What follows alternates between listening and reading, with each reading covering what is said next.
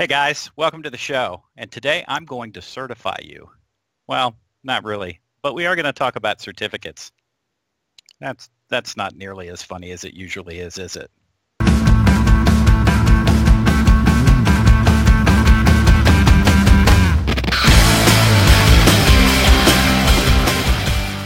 Hi guys, and welcome to the show. I am honored to have with us today PKI engineer extraordinaire, Senior PFE Wesley Hammond. Wesley, say hi. Hey, how you doing, Lex? I'm doing good, man. And I have to mention for everybody that's watching this that I did notice the Darth Vader head on your shelf. Vader is always watching over my shoulder. I don't know if that's good. We're doing a security podcast today. By the way, I want to point out that I have a 4.5-foot Darth Vader statue standing right next to me. Yeah, man, there's something about Star Wars that technology people just love. Star Wars is fabulous. Yeah.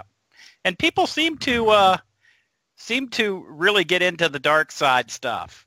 You see a lot of Darth Vader stuff. I don't see nearly as many Stormtrooper heads out there, but I'm sure there are a lot of them out there.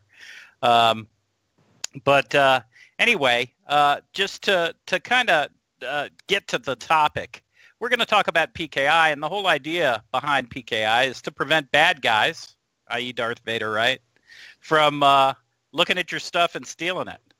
Correct. So PKI supports a number of different things, which we'll talk a little bit about here in just a few minutes when we start up my slide deck. But for anything from digital certificates to protecting your websites, using data encryption using BitLocker, all of these different things use encryption. So we'll talk a little bit more about that here in just a few minutes. Yeah. So I have to say that when I started at Microsoft, and I've been here a long time, I've been here 27 years, and I was one of the guys on the original networking team here at Microsoft. And I remember the days when really security in our networks meant, share level security.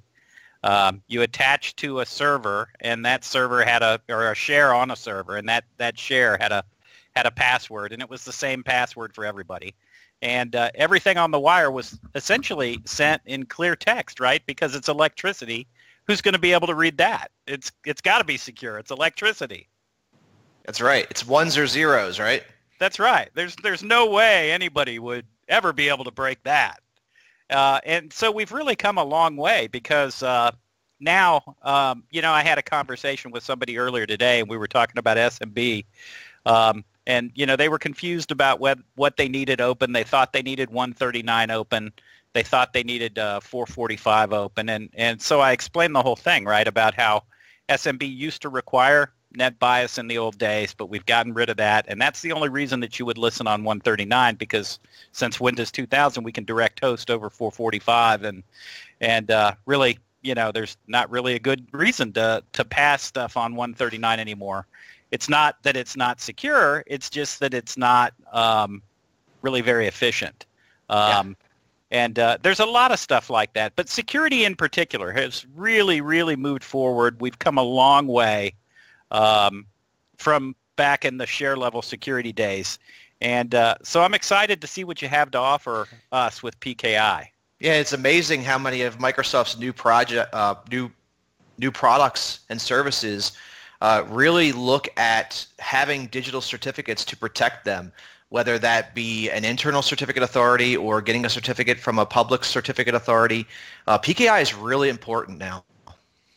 Yeah, there's a lot of technologies that start out with different models and different ways to do certain things, but it really feels like from a security standpoint, once we started using certificates and encrypting stuff using certs, that's really the point where things started to take off from a security perspective. I agree. All right, so without further ado, let's not bore these guys. Let's jump into your presentation. Let's take a look. All right, so this is my PowerPoint deck that I have to kind of talk about a few things. The first thing I want to lead into with is PKI, or Public Key Infrastructure, and Microsoft Active Directory Certificate Services flavor of that. And the first question I want to ask is, why is PKI so important? Well, the reason why PKI is so important is, much like Lex and I were talking about a moment ago, is PKI is critical infrastructure for many Microsoft and third-party applications and services. Things like Windows Hello for Business, Windows 10 Device Guard, 8021X, and many, many other services like Smart Card Logons. If you're doing things like Hyper-V Replica, code signing, that goes into Windows 10 Device Guard with code integrity policies as well. Even if you're just signing PowerShell scripts or code integrity policies, it's really important to have a good PKI. System Center Configuration Manager, Windows Intune, 2016 member server clusters, and lots of third-party applications and services that make use of HTTPS, SSL intercept devices, VPN, you name it. So the next thing is a saying here that I've picked up from somewhere. I can't actually remember where I got it from, but a poorly designed PKI can create more risks that it solves. And what does this mean? So first, many customers have existing PKI in place. Many have been around for some time, and like many technologies, the best practices for that technology take time to mature. Many of the ADCS PKI environments may have been built by individuals who have long since left the business. An example of some things that I've seen in the field is auditing. Many PKI environments don't have really mature auditing configured in them. And some of that auditing has been enabled in the newer operating systems. So some questions to ask yourself: do you have an existing PKI environment? And what was the scope of that environment? What was it designed to do originally, and what is it doing today? Many of the environments that I visit in my engagements were designed to do one thing. The organization might have developed that PKI to issue certificates for some internal websites or extranet sites, or LDAP-S certificates for the domain controllers. And over the years, that environment scope has moved up into doing things that it may not have been originally intended to do. Like I mentioned a little while ago, the environment may have been built by someone who was no longer there anymore. Was that environment documented? What processes and procedures were documented by the individual? Or was that environment properly documented? What processes and procedures were documented? How about any of the environment's maintenance procedures or the disaster recovery documentation? A lot of the environments that I've seen that have run into trouble over the years tend to stem from a certificate revocation list expiring on the root CRL or on the root. If that happens and you do have an offline root CA, that process is a manual process, and in the event that that CRL does expire, the applications and services will no longer trust the certificates that are subordinated to that root or that root is a parent of until that CRL is published. The last thing that I wanted to talk about here is SHA-1 deprecation. There's a lot of mystery and uncertainty as to what this means and how it affects both internal certificate authorities as well as commercial or public certificate authorities. We'll talk about that in just a minute. Hey, I've got a quick question for you. Sure. SHA-1 deprecation. Is that something that we expect to see moving forward as some of these algorithms, older? I mean, I understand that it's an algorithm, right? So it doesn't Sure. go bad. Much like MD5 and how MD5 was deprecated, and now SHA-1 is actually becoming deprecated. Yeah. So exactly. as an algorithm gets further and further along in its age, compute cycles and things along those lines have the more powerful processors, and how you have GPUs that mathematically crack things. They have the ability to basically, when it comes to at least the hashing algorithms, cause what are called collisions, which we're actually going to talk about here in just a moment, because I'm actually going to show a demonstration of a SHA-1 collision, because the first one was actually already found. Yeah. So that's what I'm getting at, right? Is that the longer, like for instance, SHA-1, right? At some point, even though when it was created, that algorithm was pretty secure because of processor speed, because of, the fact that, you've got 50 million people out there trying to crack it, you get to a point where it's no longer nearly as secure, right? Correct. But it seems like that's a race. It seems like that's a race that we're always going to constantly be in, right? Because there's always going to be faster processors. There's always going to be newer operating systems. Right now we're 64-bit, but someday, we'll be 128-bit. And then, correct. After that we'll be 256-bit. Yep, and SHA-1's been around since 1995, I believe. Yeah. So it's had a good run. But now it's being replaced by something that's better. Okay, cool. Yeah. All right, so these are some real-world scenarios that I have come across in my years here at Microsoft. And just to kind of give an idea of some of the things that I find out in the field. And you may or may not be in this type of situation, but if you find yourself in this situation, then you can always reach out to Microsoft for help. So this one here is, my organization has a certificate of authority that was built by someone who's no longer with the organization and didn't leave any documentation behind to basically help the folks that were still there. And this is not uncommon. I find this one all the time.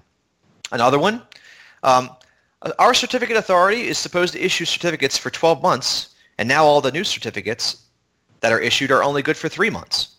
So back to that maintenance that I talked about a little while, just a moment ago. This typically stems from lack of maintenance documentation because, like I said, the certificate authority does require to be maintained every once in a while. Every once in a while being a very open term. You have to know what the lifetime of your certificates are, or your CA certificates, and thus the lifetime of your CA certificates determines the lifetime of your subordinates or your end entities certificates.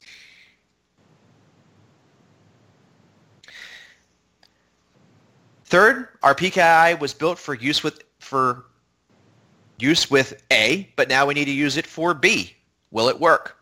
Well, the answer to that is maybe, maybe not. You just have to know what the requirements of use B is. And then lastly, the one that we're seeing quite an influx of right now is the existing PKI is using SHA-1. The certificates are signed using SHA-1. And they've heard that Microsoft is deprecating SHA-1. What are the ramifications of that? What should they do with their existing certificate authorities that are leveraging SHA-1 certificates? There are articles out there that show customers how to switch their CAs to signing using SHA-2, but we have found that that may or may not be the best practice to do that. So should they switch to SHA-256 or should they build new?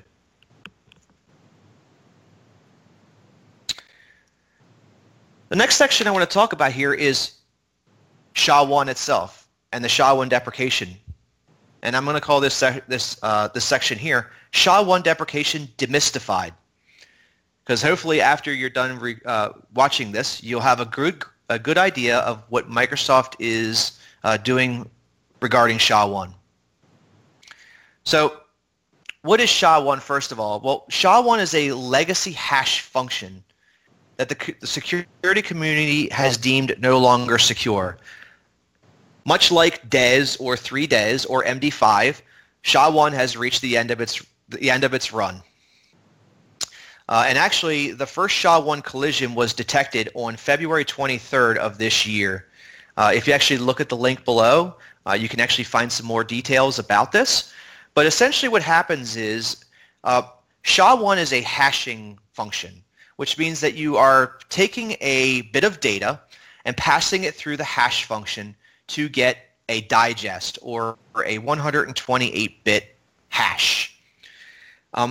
When there is a collision, what this essentially means is that two different documents have been detected to contain the same hash. If the two documents that you see here, or the two bits of data, contain the same hash, then it is possible that someone could digitally forge a file or a certificate that, or code or whatever have you, so that it actually had a valid signature, but that bit of data is actually a forgery. So is it possible? Yes, but it is still impractical. If you look at the organization that did this, they had a massive amount of compute power that they used to do this.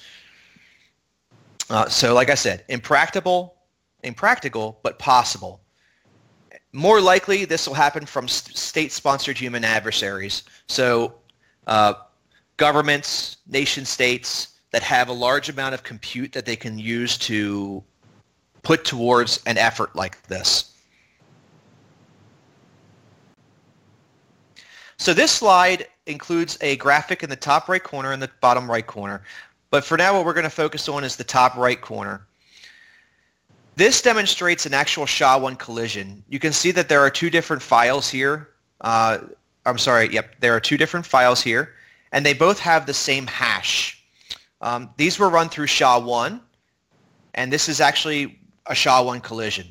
These same two files have been run through SHA-256, and as you can see from the bottom right image, when they're run through SHA-256, they actually have different hashes. SHA-256, SHA-384, and SHA-512 are the replacement for SHA-1. SHA-256 is currently the standard as it is widely accepted and supported. However, all three will work in modern Windows environments.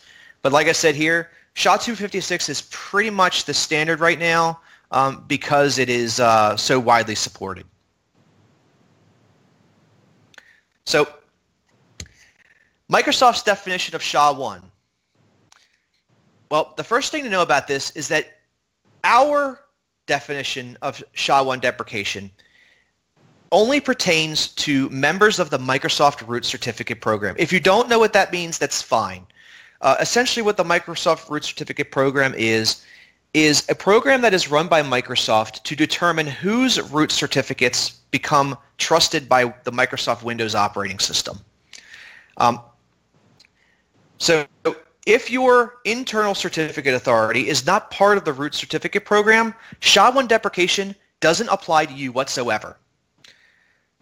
Now, one thing to know is that even though this is Microsoft's policy on SHA-1, it does not mean that third parties are going to follow our policy.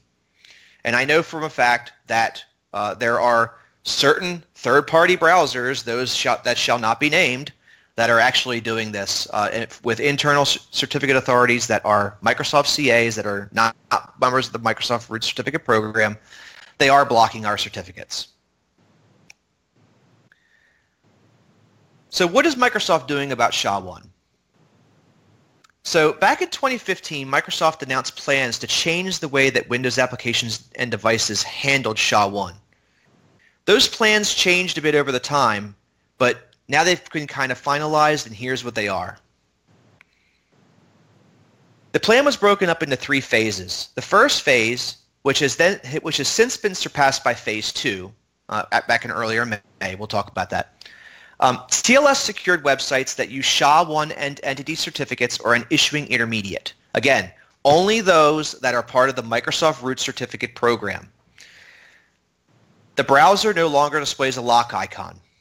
It still uses HTTPS. It still allowed you to go to the site and continue to use it as if nothing was wrong.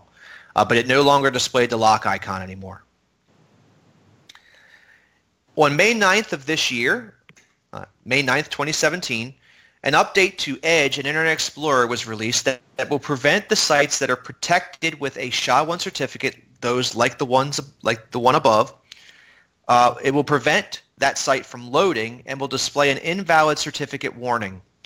One thing to know about this is more like a speed bump. The user can click past it. So still not completely blocked, but there is a warning. And the third phase is pretty much to warn customers about the risks of downloading software that is using SHA-1 certificates. Just like I showed you in the earlier slide, since SHA-1 hashes can be, since there have been collisions, or there has been a collision detected, it is possible that you could get software or a digitally signed script or whatever have you that could be a forgery.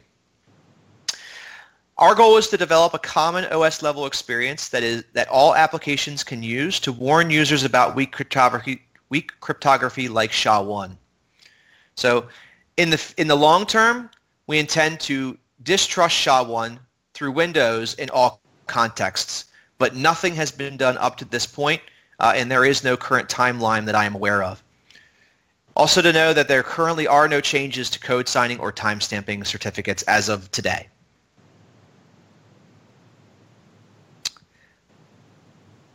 So moving on to premier offerings surrounding Active Directory certificate services. The first thing I want to talk about is some of the new services that Microsoft offers around ADCS or PKI. The first one is the Active Directory Certificate Services Chalk Talk. The deliverables are basically 3 to 4 knowledge transfer topics per day. We have a list of topics that we can provide to customers, and then basically customers choose from the list of topics that they want their engineers to work off of. It is either remote or it's on-site depending on where the PFE is located. There's whiteboarding, lots of knowledge sharing, and PFE-led demos. So a lot of engineers will bring in Active Directory certificate servers, 2-tier PKIs in a lab environment, and basically they will do some demonstration in the PFE-led lab. The next delivery is the Proactive Operations Platform Active Directory Certificate Services Deployment. This delivery provides specific knowledge and hands-on training to design, deploy, and support base operations for a Microsoft Active Directory Certificate Services implementation. The deliverables are Chalk Talk style knowledge transfer, 11 topics in total, 2 being optional. The PowerPoints, whiteboarding, and interactive discussions. There are then hands-on deployment and management experience. There are actually lab exercises in a customer-provided lab. So the customer actually provides a lab environment, and we actually wind up building out a 2-tier PKI with some additional optional things like it says up above. There are 8 over-the-shoulder lab exercises for that. And then also there's a lot of shared best practices that are done in there. The next one is the Onboarding Accelerator. Deployment and Migration Assistance for Active Directory Certificate Services. Here we have 2 different offerings. For the first one, the base offering, there are assessment sessions to evaluate a current Active Directory Certificate Services implementation and discover the current certificate dependencies and the business requirements. We actually have tools that come in and analyze the environment and show you how you're using the certificates that are currently there. There are Chalk Talk sessions and general knowledge transfer to address design and deployment or migration considerations. Planning sessions to define the envisioned design or migration strategy, considering the areas of improvement from the original environment if there is one, identified within the assessment results. And then lastly, a test deployment of the envisioned architecture or migration strategy. This is done in a non-production environment, but the customer will actually deploy their Active Directory Certificate Services that has been designed during this week with the assistance of a PFE on site. In addition to that, there's an optional premium offering that offers assistance with the production deployment, planning guidance, and implementation support. And then lastly, certificate migration planning and certificate and strategy guidance, testing, and a proof of concept as feasible. So one thing to kind of talk about here between the POP ADCSD and the Onboarding Accelerator for Active Directory Certificate Services. We typically recommend that a customer either go through a POP ADCSD or a workshop before they actually go into the Onboarding Accelerator. The reason for this is for customers that lack knowledge in general design, deployment, and management of Active Directory Certificate Services, The POP ADCSD or the workshop give a good background to help support the customer and teach them quite a bit about Active Directory certificate services before they start trying to design an environment in the onboarding accelerator. Some examples of things that we kind of discuss in there would be things like key protections. That is so important nowadays, especially when you're talking about the world of most of your servers living in a virtualized environment. Storing the cryptographic keys on the file system of the servers, is that the right thing to do? Or would it be better to buy an HSM? How are your clients going to be storing their certificates? At what assurance levels? Do they need smart cards? Or should you be leveraging the TPM of more modern devices to help protect those keys? We also talk about the assurance levels, what types of certificates and templates are needed, the ownership of roles. That one's a really important one. Who is going to own the roles that are in the Active Directory Certificate Services environment? And then at what level of high availability does a customer need?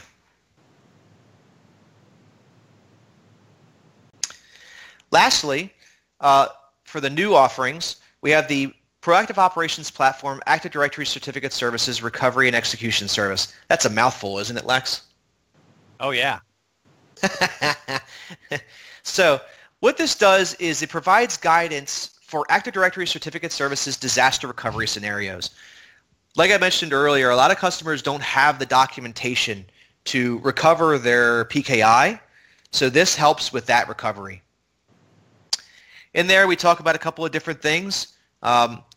CA hierarchy recovery, authority information access, and CRL distribution point restoration, the use of key recovery agents and data recovery agents, certificate template restoration, and there are some additional optional modules that you can actually select from as well.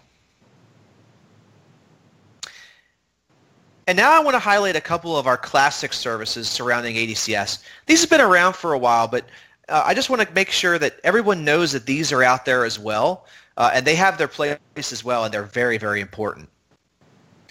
The first one is our workshop around Windows Server 2012, managing and supporting Active Directory certificate services.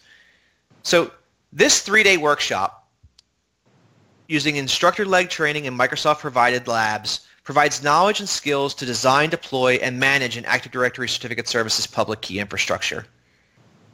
Some of the topics that we cover are the understanding encryption basics and the usage of modern encryption techniques, understanding the basics of public key infrastructure, understanding certificates and Active Directory certificate services, understanding how chaining and revocation works, understanding security and support considerations for having a PKI, and becoming familiar with PKI-related features in Windows Server 2012 R2. The last one is the Active Directory Certificate Services Assessment. So this is mostly for existing PKI environments, where it provides insight into the configuration and the health of an Active Directory Certificate Services. Much like a classic health check, it analyzes the Active Directory Certificate Services configuration against Microsoft published and recommended practices. It creates a checklist of elements that are essential to ensuring that the environment is securely and properly maintained, and includes knowledge transfer and whiteboarding. In addition to that, you can also get remediation assistance. However, one thing to understand is that due to the nature of PKI environments and their secure nature, this is only available as an on-site delivery. Hey, Wes, thanks. That was great, man. You're very welcome, Lex. Thanks for having me on here. Oh, yeah, no worries. Hey, one thing that you did mention in the slide deck that I wanted to ask you about was you mentioned that outdated PKI was kind of risky for the customer. And I think there's probably a lot of customers out there that, set up PKI and kind of forget it, because it just kind of works behind the scenes. Can you elaborate a little bit on what some of those risks are? Sure. So an outdated PKI, or the one that has not really been thought out very well, it could be a real risk because it's kind of the honeypot for bad guys, you could say. Think about it from this way. if your environment, maybe you don't support smart cards in your environment, but what would prevent a bad guy from getting access to your public-private key for your certificate authority and issuing a digital certificate to put on a smart card that had the information for an enterprise admin in it? Yeah. That's kind of scary. So it would be very easy for a bad guy, if he was able to compromise the integrity of a certificate authority, to basically get unrestricted access to the environment. Another thing to look, almost undetectable unrestricted access, right? Because it looks like the enterprise admin. So, and everything's encrypted because they're using a cert. It's PKI. Yep.